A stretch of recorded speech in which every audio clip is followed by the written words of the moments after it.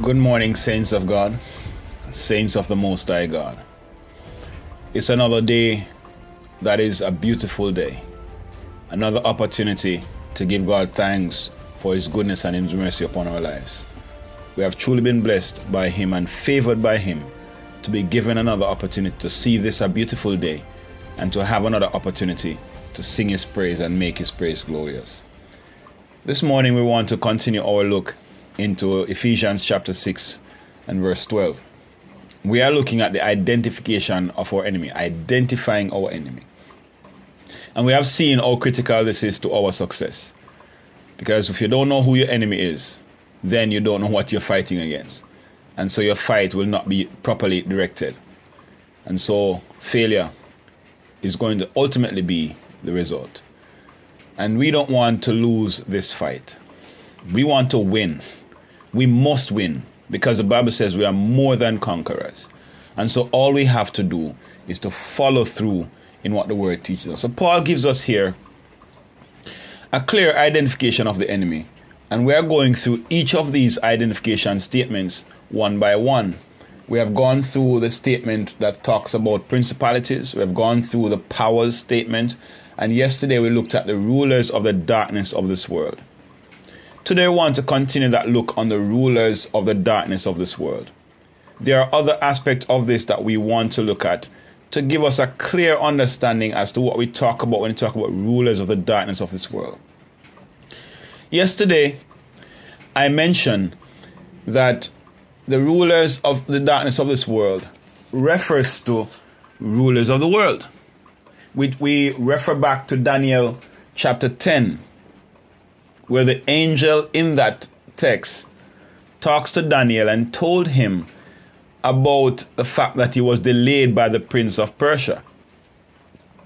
Now, the prince of Persia is the person that was restricting or trying to hold back the angel from taking the answer to Daniel. The battle that he had was with this prince of Persia. Now, prince used there in that text is not prince as in the son of a king. It was prince as the principal person over that territory. So what the angel was telling Daniel, that this prince of Persia was a world ruler. Right? And that is what this word that is translated ruler here talks about, a world ruler. And so we have to be mindful, we have to be aware that these entities exist, world rulers. So over Persia, there was this being, there was this spirit, this principality that reigned over Persia. There was this ruler over Persia. Now, at that time, Persia was ruling over the world. But we have to understand that behind the scenes, there was a person, there was an entity that was directing Persia to rule the world. So when we talk about world ruler, we're not talking about the human world ruler.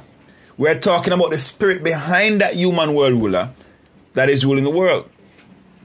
Because as the angel explained, he explained that after he had gone forth, then the prince of Greece would come. And he described what will happen when the Grecians come. So he was saying that this ruler that ruled over the earth or the world during that time, that after him was coming another who was going to be the ruler over the world through the Greeks. So behind the scenes, there is a force, there is an entity, there is a spiritual being that exerts its influence and control over the world through a particular nation at the time, which was in that case Media Persia and then Greek and then the Romans. Now, after the Romans, we didn't find that there was any such rule again, because as the angel told Daniel that at that time after the Romans, there were going to be a disintegration of these rulers. So there would not be any one world ruler or one nation that ruled the world. Because as he explained in the image, it says the feet of the image was made of clay and iron. Now, there's no way to mix clay with iron or to bond the clay with iron. So it just shows that there was no cohesion, there was no unification of the nations during that time, which is what we have now. It's the time we're living in now. There's no one nation that is ruling the world or the entire world. You have America, you have Russia, the Arabs, Saudi Arabia, and you have many countries that are rising up and showing their strength. Pakistan, India, all these countries. So it's a disintegration. There's no integration, which is again what these forces are working for. So when you see men in the world doing certain things and behaving certain way, you have to understand that there is a spirit behind all of this. This thrust to unite the world as a global community. Who is behind all of this? We might talk about the human side of it by the nations who are working for this to happen. But there is a ruler who is working to make this happen. It brings us back to the Tower of Babel. The Tower of Babel, the story that we are told as a child going to Sunday school, the story I was told is that this tower was an effort on man's part to reach God. And so they want to reach the heaven. So they build this tower and God stopped them because God knew that because they were together, anything would be possible to them. The idea of man at the time was not to reach heaven. That was not the plan.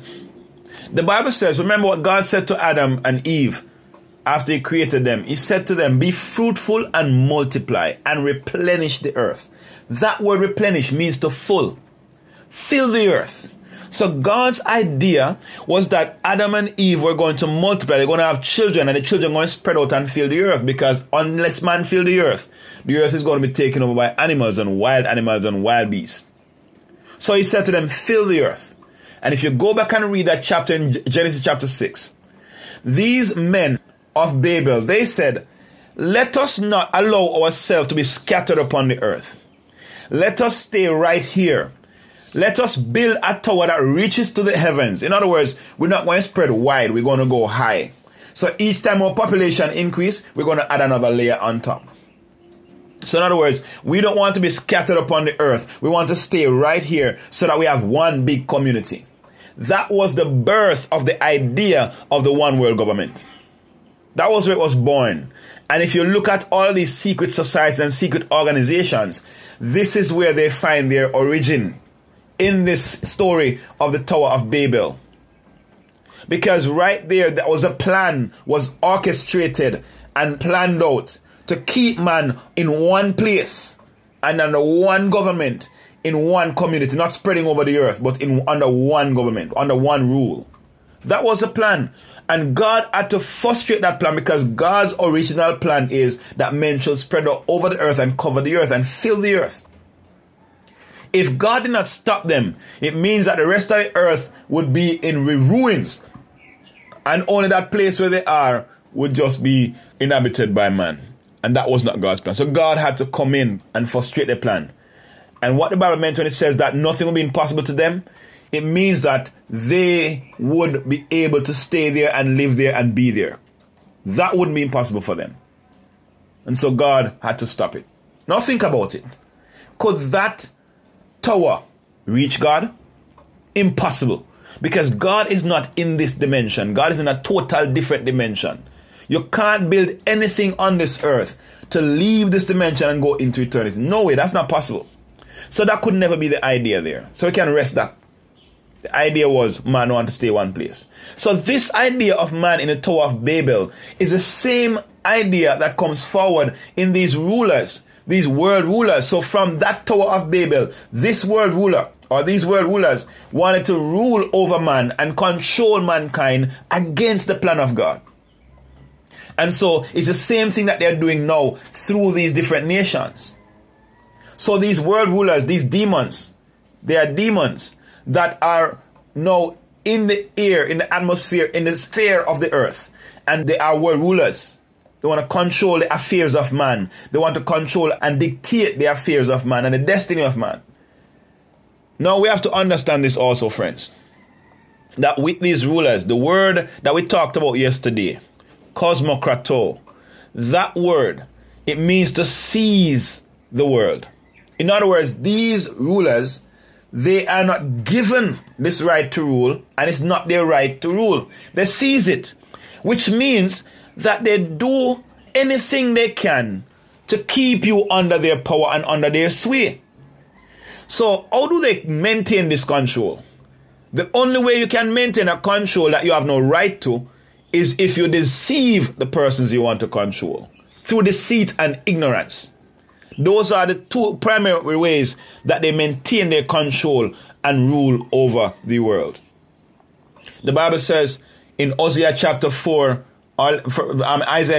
verse 13, it says, therefore my people are gone into captivity because they have no knowledge, and their honorable men are famished, and their multitude dried up with thirst. My people are gone into captivity because they have no knowledge. They don't know who they are, and they don't know their right. In Hosea chapter 4 verse 6, God says again there, my people are destroyed for lack of knowledge. Because thou hast rejected knowledge, I will also reject thee, that thou shalt be no priest to me. Seeing thou hast forgotten the law of thy God, I will also forget thy children. Make no mistake about it. If you have no knowledge of your right as a believer, the devil will seize control of your life, and he will try to dictate everything in your life. You must know who you are. You must know your rights as a believer. Because as a believer, you have tremendous right. You have tremendous power at your disposal. Because a host of heaven is behind you. Now, we sometimes think, how can the enemy ravage Christian's life like that? Because the Christian is ignorant of his right. Is ignorant of the power he possesses. It is why it is very important that we know who we are. How do we counter this? Because these world rulers, want to rule the world, and they want to rule our lives.